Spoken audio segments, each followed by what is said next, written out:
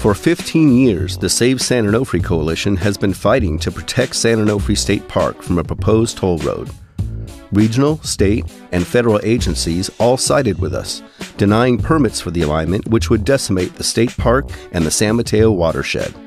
Finally, through a lawsuit settlement, the toll road agency agreed to quit pursuing construction in this precious open space. Now, the city of San Clemente and Darrell Issa are trying to undo the settlement. We need you to get involved again to keep the park protected from a disastrous development.